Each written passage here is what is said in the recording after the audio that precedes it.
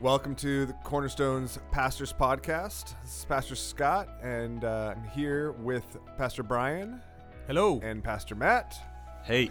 And since we are in the midst of a really unique season in life, season in just kind of world history, we wanted to take some time to talk about some of the specific things. We've talked about how to engage remotely in corporate worship, and now we want to talk about just how to deal with Uh-oh. Oh, no.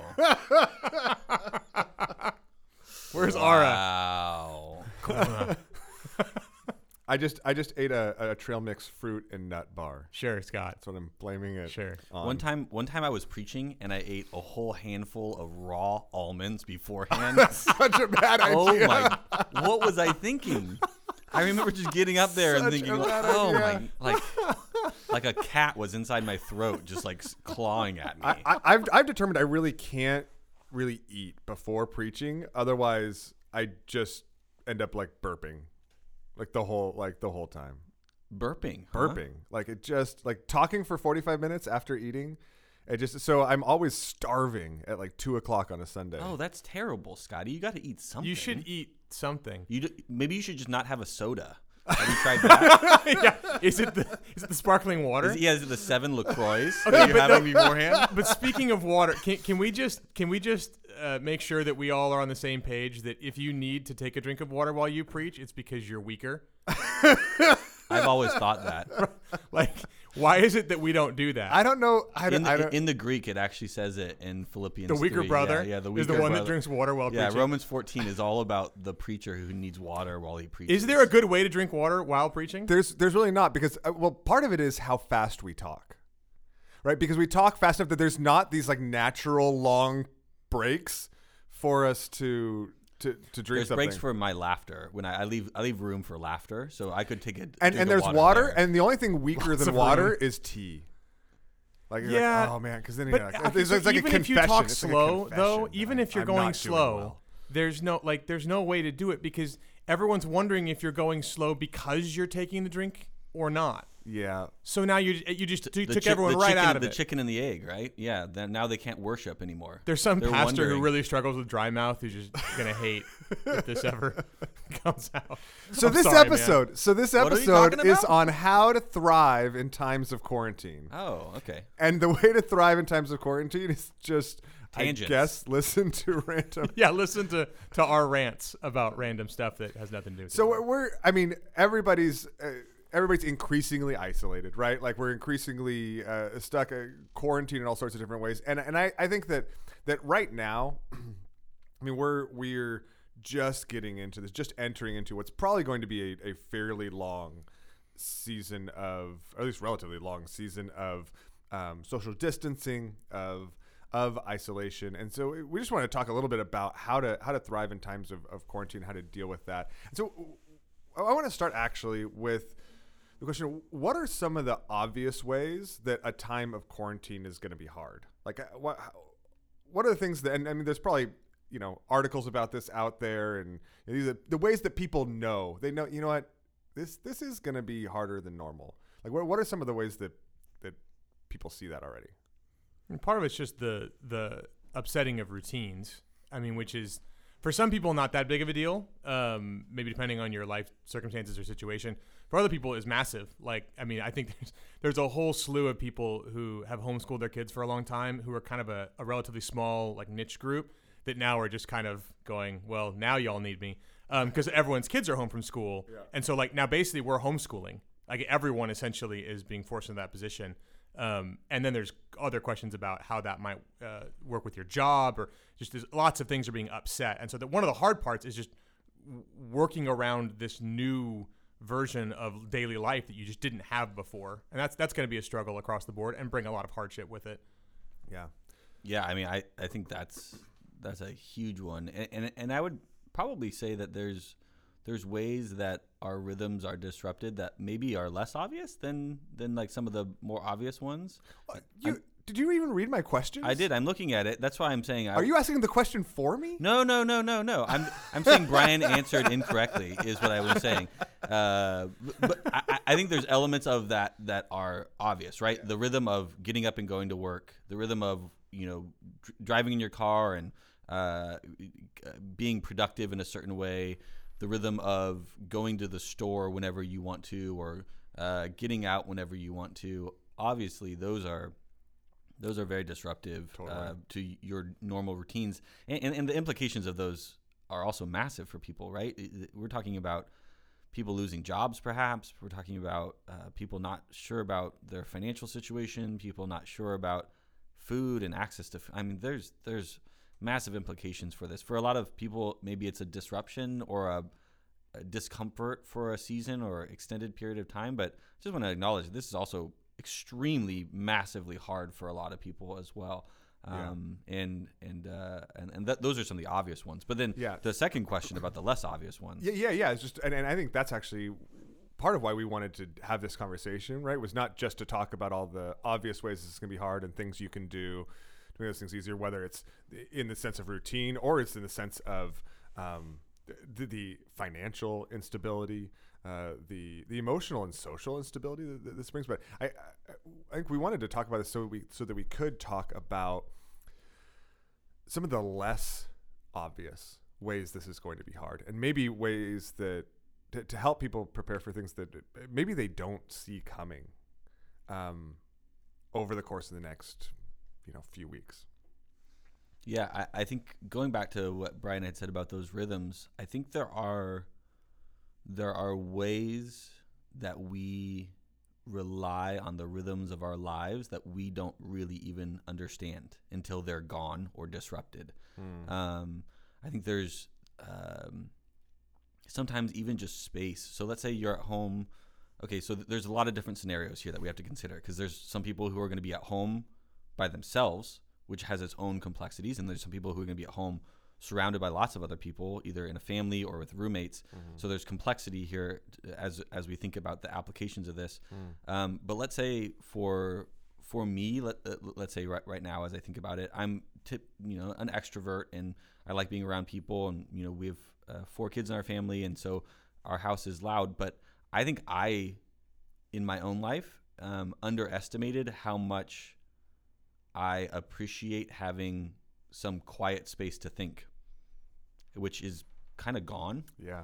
And not that I have a massive amount of that time in my normal routine, but even 30 minutes a day just to think and be in a quiet space, and that's been disrupted in the last week, and I miss it, and I'm trying to figure out how to carve that time out for it. If you asked me 2 weeks ago, is that something that you really need in life? I probably would have said, no, I don't think so. But it's just something about just losing it. You realize, oh, wow, I didn't even realize that was something that was helpful for me in my own spiritual, personal life in that way. I'm sure that Brian has a bunch of others ways that rhythms are disrupted that in less obvious ways. Yeah, well, yours is a great example, because that can seem, even now you say it compared to the obvious things of financial hardship or whatever, and they can seem small. Like it's not obvious, and in some ways it's definitely less like life altering than wondering if you're going to make rent or something. Absolutely. Clearly, at the same time, I think just because they're small in comparison doesn't mean they're going to have small effects in your life. And going for 3 or 4 months without something that you didn't realize was a pretty pivotal thing for how you thought through, like for your kind of your mental, your emotional, your spiritual way of being, and just kind of all of a sudden going cold turkey without it, and you didn't even know it was a thing for you, is a really big deal. And it's going to have effects that don't show up in the next few days, but show up in the next few months. Absolutely. And those are the things where I think even the phrase social distancing, ideally we should probably think of it more like physical distancing, but I think it's going to have the effect for most of us of a social distancing. And there's a way that, I'm the opposite of Matt in many ways. He's tall, I'm short. He's old, I'm young. He's handsome, I'm me. There's a lot of ways. I wanted to see how long he would go. I could go forever, but I don't know if this. But is then a there good are idea. similarities. Neither of us have hair. There's upsides to that. Yeah. So, but I'm someone who tends to, despite the fact that I have a family of 7, on purpose. I tend to be more introverted, and so for me, it's interesting the opposite.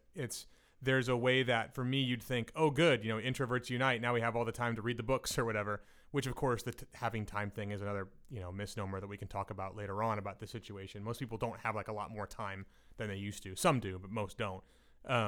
But there's a way that the social, like seeing people, interacting with people, is massively important for like human life. Yeah. And when you cut that down by like 80%, all of a sudden, maybe more, you're going to find yourself in these strange emotional or mental spaces and you're not going to know why you're there because you're not going to connect those dots really quickly. But it's going to happen. On top of that, gyms are closed. Like people aren't exercising as much. Maybe there's external pressures. There's this thing, and in our kind of culture and society, we've tended to think of ourselves not very consciously, but we tended to think of ourselves as we're basically like minds. We're just sort of these individual kind of mental people that walk around with bodies that we'd like to like be healthy. And we don't often think about how those affect each other. Right. But like Scott's taught multiple times, like we're whole people, like the body and the mind, like all this stuff, the soul, these are all like connected. You can't just like extrapolate them out and go, oh, well, the body's not doing great, but the mind's fine. They all affect each other. And so not having exercise, having disrupted routines, maybe not sleeping as much or sleeping too much, not seeing people the way you used to, like these are going to be really, really big things that affect you, even though they're not obvious right off the bat. They have massive implications. Absolutely. Yeah, I mean, one of the things, just even as you're talking, I think that what this does is it also slows down interpersonal interaction, right? So like what used to be easy and efficient, and you could just like have a quick conversation, like you can't anymore because you're not seeing people face to face. The things aren't happening relationally as quickly, right? And that's you can be like, okay, like that happens. I can just kind of adjust to that. But the area that it makes me think about, that the area that might significantly trip us up along the way, that we aren't going to see coming is the need for forgiveness interpersonally, because slowing down interactions with one another isn't going to stop us from sinning against each other. Yeah. Right. Like we're not going to be now all of a sudden, like, it's like, be a perfect world together. Like we're going to neglect one another. We're going to not consider one another. We're going to act selfishly in relationships with one another. And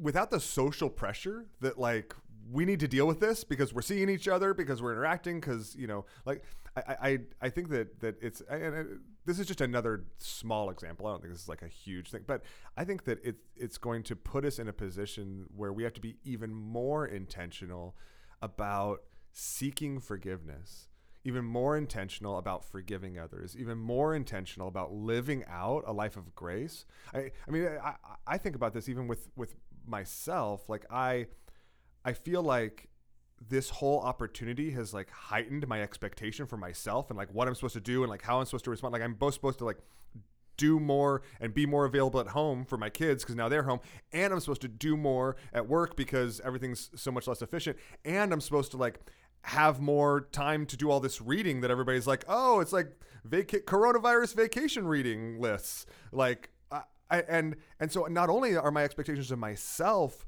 overblown from what I can even possibly do in the midst of a crisis like this, but my expectations of others then are going to tend to be too.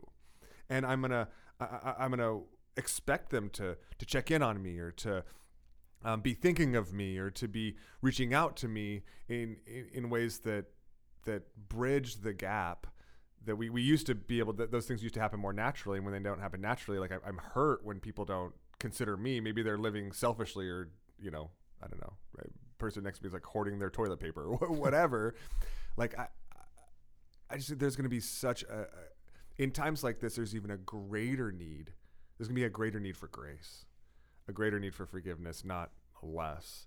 And I think those are the types of things that we don't really think about, right? We don't like expect to go into times like this with things like that. And I think, I mean, you touched on a lot of really important things there. I think Yeah.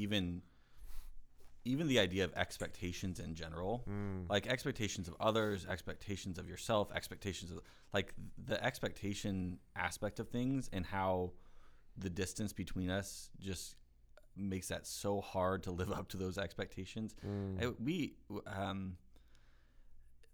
This is hard. We got to just say that, like, this is hard, and it's hard in a lot of ways, and you need to have. This is a season we need to have grace for other people and grace for ourselves too, and remind ourselves. I'm not saying like, oh, we need to forgive. I'm not like platitudes. No. But like, there's like a kind of accept God's grace to us. Yeah, there's a kind of pressure even we put on ourselves in the midst of a crisis like this, especially if you're someone who has responsibility in a job or responsibility in your neighborhood or community, or responsibility in your home or in your family. Like, there's a lot of pressure that we have on ourselves, and a lot of expectations we might have of others and of ourselves in this time. Some of it is like heightened by social media. I think another one of the less obvious things that we might not think about is in the midst of a crisis, we might be checking the news more often and feeling. Let's talk about that. Yeah. That's really good. But it can add so much pressure and expectation on ourselves. I just want, if you're listening to this, I want you to hear very clearly, you need God's grace and love and compassion on you in this time. Don't give in to the pressures in your own head and the kinds of expectations you might have on yourself to live up and to radically change your life into this to be like a perfect season. You need to be gracious and hear God's grace for you in this season, and know that He's with you and loves you in the midst of this. I just want to reaffirm that in a very strong way. That's so good. Continue. That's so important. It's helpful and refreshing to me, honestly. Even just to hear and be reminded of. I think there's all sorts of weird expectations and pressures that, in the midst of all this, we say, what about? I mean, Brian, what about that? That propensity to, like, there's always new news, and we need to like stay updated, and we want to like kind of keep, up on what's going on. Like, how do we need to be careful though of like what that does to us, and even how that affects our souls? How long do you want me to talk? So there's a couple levels that it's probably helpful to think through this on. One is kind of the more immediate, maybe obvious, maybe not as obvious, is that the more you check things like the news, the more you're sort of teaching yourself something about what's important in life at this moment. And so like the things we do we teach ourselves stuff. Just because we're choosing to do it doesn't mean that it doesn't inform us and form us in return, and so it's kind of like muscle memory, but for your soul and for your mind. And so the more you do something, the more you're training yourself that the world is a certain way, and there are certain things that are important versus not important. And so like the more you check the news, the more you're kind of teaching yourself that whatever comes latest is something I need to know, and it's really important, and it should change how I think and feel and act right now. Which in a situation like this is probably not true. There are certain things that should come through. When the CDC changes big guidelines or something, that might make a pretty immediate difference. But the more that you check things, you begin to realize I'm not checking these things just because I want to be informed. I'm checking these things as some kind of way of feeling like I know what's going on. Maybe that gives me a sense of control. Maybe that gives me a sense of I can protect myself. Maybe it gives me a sense of I can do other important things that way. And so it teaches you about the world. And so you become someone who is wondering what's happening next, which can lead to fear and anxiety and all sorts of things. You're training yourself to basically be an anxious person if you check the news every 5 minutes or 10 minutes and constantly scroll through. So you're kind of choosing to. It's like going to the gym for anxiety, is to do that over and over again. Doesn't mean you can never check it. It just means that you really need to wonder why you're doing it and caution yourself as to how you're doing it, because it has effects that you might not see. Now, on a different level, it's probably worth noticing that while I'm 100% on board with the fact that this kind of quarantining or isolation or social distancing or whatever you want to call it comes with a host of negative things that are negative just in and of themselves. They're just bad, straight up. There are other ways that this kind of situation is going to bring up things that we have allowed ourselves to get bad at. So there's ways that sort of as a culture or socially, we've allowed certain muscles to atrophy. We're not good at slowing down. We're not good at not having input. We're not good at kind of thinking about one thing for extended periods of time. Now, if you've got, as my family does, 5 small kids running around the house, that might not be your problem. But for other people, and I think for a decent amount of people in our society right now, that is the problem. One of the big problems is I don't have the amount of inputs I had before, and I don't know what to do with that. And so I'm going through the news. I'm checking Instagram more than I ever have, and I'm not sure why. Well, one of the reasons why is because you're trying to compensate for the fact that you're used to just having so many inputs throughout the day, and now that they're gone, you're just trying to fill up that gap. And that's going to teach you things and have ramifications as well, because there's ways that we've allowed the muscle of contemplation, meditation, being slow, being alone with our thoughts, if that's an opportunity for you, not for everyone, but for some, we've allowed those to really atrophy. And so what ends up filling the space when it's not being filled by a bunch of everyday life running around tends to be fear and anxiety and a need for more information, for more inputs. So that there's so much there. We could do so many different podcasts. It's such a great point.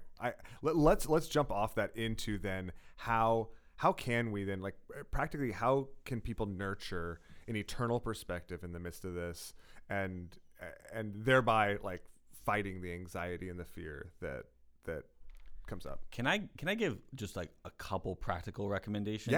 On the news side of things. Yeah, well, yeah, totally. And then because it relates to an eternal perspective as well. But and Brian, I'd love some of your thoughts on this too, just because I actually do think it's a massive issue that is probably facing people in a significant way, and giving some guidance could be helpful. But I think in my own heart, I've seen Twitter be a dangerous place for that. The hard part is Twitter is like a place where you can get a lot of news and like immediate news, but there's also a lot of commentary and a lot of ways to get dragged into that fear, anxiety sort of feedback loop. I would be cautious with it, very cautious. One of the things I'm trying to do, not successfully, but one of the things I'm trying to do is check the news only at certain times. Maybe this sounds like a lot, but maybe 4 times a day. I think if people only did it 4 times a day, they would be significantly limiting themselves. Yeah, I think the average feel like person would in be general, significantly I feel like limiting 4 themselves. times a day. Yeah. So, and there are some news websites also, like some of the newspapers are providing free access to their information. But I know like the LA Times has a coronavirus page that is dedicated, and it's free, and it's dedicated and updated, I think, only twice a day. So it's updated in the morning and updated in the afternoon. So if you checked it in the morning to see, and the whole point of it is the most important things to know for the morning of Wednesday, March 18th on today. And it gives the latest, and it gives news, and it gives stories and some tweets and other things there and the implications, but it also doesn't allow some of that crazy rabbit trail. Now, the hard part is, what if they come out tomorrow, or what if they come out in 5 minutes and say, we're supposed to be shut in for the rest of whatever, an extended period of time. You have to, if you're going to ever get out of that feedback, that loop, there has to be some kind of restrictions put on it. Brian, do you have other practical things? I was going to say batch it, like what you're saying, like the idea of checking it a discrete amount of times a day. I don't think 4 is too little or too much. That sounds about right, especially given, I think Scott's right, most people are starting from much more than that, because news for now isn't just like getting the newspaper or reading like going to latimes.com or something. News is like, it's Twitter, it's Instagram, news is everywhere. And so the idea of like batching your social media and news checks, I think, is extraordinarily helpful. There's lots to say there. But to Scott's question, and how to connect those two things, one of the reasons it's important to batch them like that is because it takes time to process things. and to pray through things and to get to a place where you feel like you're taking the things that you're learning and internalizing them and connecting them to what you know to be true about God, yourself, and the world. That takes a decent amount of time and just kind of mental, emotional, spiritual processing. And one of the best ways to shortcut that processing is by continually getting every few minutes what feels like new information, even though it isn't new. So you never get past the first intake stage. And so it backs up on you and becomes someone who's never actually processed what's going on until all of a sudden it comes out in really weird ways, really emotional ways, relational ways, anger, depression, all these things. So what the idea of batching it is basically to say, A, you're probably not going to get fundamentally new information 30 times a day. Yeah. And a lot of what you do get that feels new, isn't that true? Like it's like these different takes on things or whatever. And so for you to say, I'm going to restrict this, is to be able to say, I'm going to take in some things and then allow the process of internalization and meditation and prayer to happen. Now, I got to stop there and qualify that by saying, for some of you, that's going to be, you need to set aside time for that. Like and you have that time to set aside. Instead of just, okay, well, now I'm not reading the news, so I guess I'll go watch Netflix, is not necessarily the best move every single time. You need to set aside time to read Scripture, to connect what's going on with what you're reading in Scripture, with who God is and who you are. Psalm 62 talks about pouring out your heart before God because it's a refuge to us. You need to do that pouring out of heart. For other people who are now all of a sudden homeschooling kids and aren't sure how to do that and juggling working remotely at the same time and all that stuff. In a small apartment. Yeah, like it's not about like, okay, cool, so now I've got to find an extra hour and a half to meditate on the news that I read 4 times a day. Yeah. The idea is that by limiting the mental space I do have as I move between tasks, by not letting that space go to just reading news every time. Just grab my phone and check what's next. Grab my phone and check Instagram. Grab my phone and check the news. Grab my phone and check the email. By saying, I'm going to do that only a few times a day, you're actually allowing that space to go towards the kind of internalization and processing that it should. That isn't always a conscious process. Mm-hmm. We're whole people and we're complicated people. It can happen in a variety of ways. And so even if you're crazy busy, I think it's even more important for you to say, I'm not just going to check my phone or the news or whatever every time I have a spare 15 seconds. Yeah. I'm going to let those spaces be for a 10-second prayer moving between tasks. Yeah, I mean, so good. And because what I hear you saying essentially is choose what you meditate on. Yes. Right? Choose what you meditate on. And if your choice is to check the news 30 times a day, or just to check your phone and check for updates. Actually, maybe just one more practical thing before we get there. Take news notifications off your phone. That's a great idea. Don't let news tell you when to read it. You go get it, right? So take the notifications off. Take most notifications off your phone. Take all notifications except throw away your phone. No, but yeah, I mean, but because I think God calls us to choose what we meditate on, right? And if it's news, then you're going to meditate on whatever is happening, whatever's going on. And the way to maintain an eternal perspective, the way to fight anxiety and fear in the midst of this is to choose to meditate on the things that are everlasting, that won't ever change, the one who won't ever change, the reality of this universe, and the one who is ultimately in control. And it makes me think of Philippians 4, which everybody runs to when you talk about anxiety, right? And I actually think it's not a great proof text, right? When we say don't be anxious about anything, right? That's the proof text everybody uses, which doesn't help anyone not be anxious, right? You don't can't do it. Yeah, don't stop, Stop right? being anxious, Scott. You can't. You that doesn't work. But like most places in Scripture, the bumper sticker proof text isn't helpful, but the passage as a whole really is. And because this is where he says, right, don't be anxious about anything, but in everything by prayer and supplication. In everything with prayer, supplication, making requests, right? Make your requests known to God, and it says with thanksgiving. So it says turning every anxiety as a trigger into prayer, not a trigger into fear, a trigger into oh wait, I'm feeling this way. That means I should pray. right? That doesn't mean I should check my phone again. That doesn't mean I should like look for more information. That this feeling means I should pray, and praying with thanksgiving, right? Recognizing, well, wait, not just what I don't know, but what I do know of what he's provided, what he's done.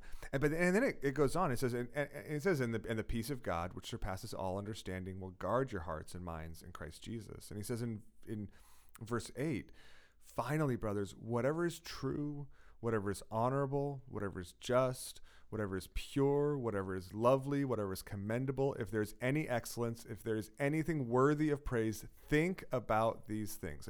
He's basically giving us instruction. Choose what to meditate on.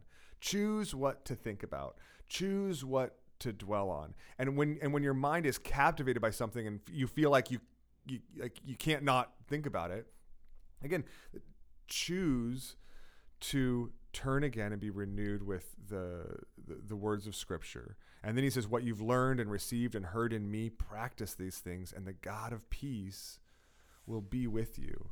And so I think that takes all sorts of different forms. I think that takes the form of reading your Bible.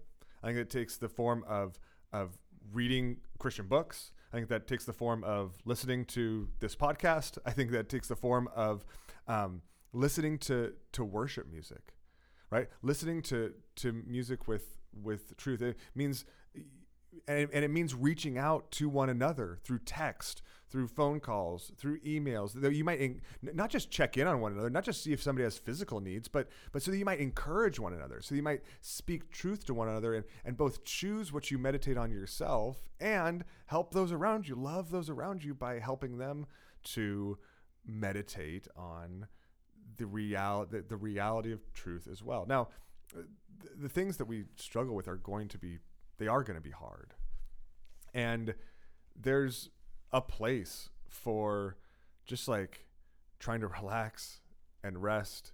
And there's a place for trying to get informed and make sure you have it. But when any of those things, when Netflix takes over, or when the news takes over, or when anything else takes over, it's because we oftentimes are running away from that kind of the kind of deep meditation on reality that God is calling us to, both maybe with time that we have allotted to that, and like you said, Brian, just kind of along the way, like choosing what you meditate on in response in any given moment. It's so good, Scotty, because one of the things that I've realized, I think I've learned even a lot about my own relationship with God in the last week, because I've realized that there's a little bit of there's not a little bit, there's a lot of kind of like a lot of my relationship with God is like performance based. And so in the last week, I felt a lot of pressure to have like a close relationship with God, like pressure to be like spiritually thriving in this season. Yeah. And a lot of that has been on me and my own strength and my own ability and doing all these things. I think there's something in what you're saying that is just finding your comfort and refuge in God in the midst of a crisis. That's way different. It's a different kind of relationship with God. It's a kind of relationship with God that says, I'm running to you not as like I'm going to show you how valuable and worthy and spiritual I am. I'm running to you because this is hard right now, and I need you to hold me. I need you to comfort me. I need you to be my source of strength and refuge, because I'm not strong enough for this. And if you're sitting there thinking, I'm not strong enough for this, God is.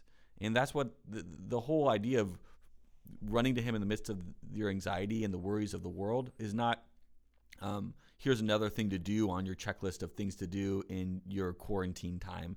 It's, there's a God of the universe who loves you and wants to be with you in this difficult season and is there for you. Hide yourself in him. And that's such a powerful truth that I really appreciate from what you said. So good. All right. Well, let's. I think we've gone a little long. Let's end there, and know that we're going to be praying for you. Know that we are continuing to pray for you. Continue to want to serve you and care for you. And if there are specific ways we can be doing that, please reach out. Please let us know how we can serve you. Please let us know how we can pray for you and connect with you, and make sure that you're connected to other believers who can be renewing. helping to renew your mind in the midst of this as well. So even if it is virtually, we'll see you on Sunday.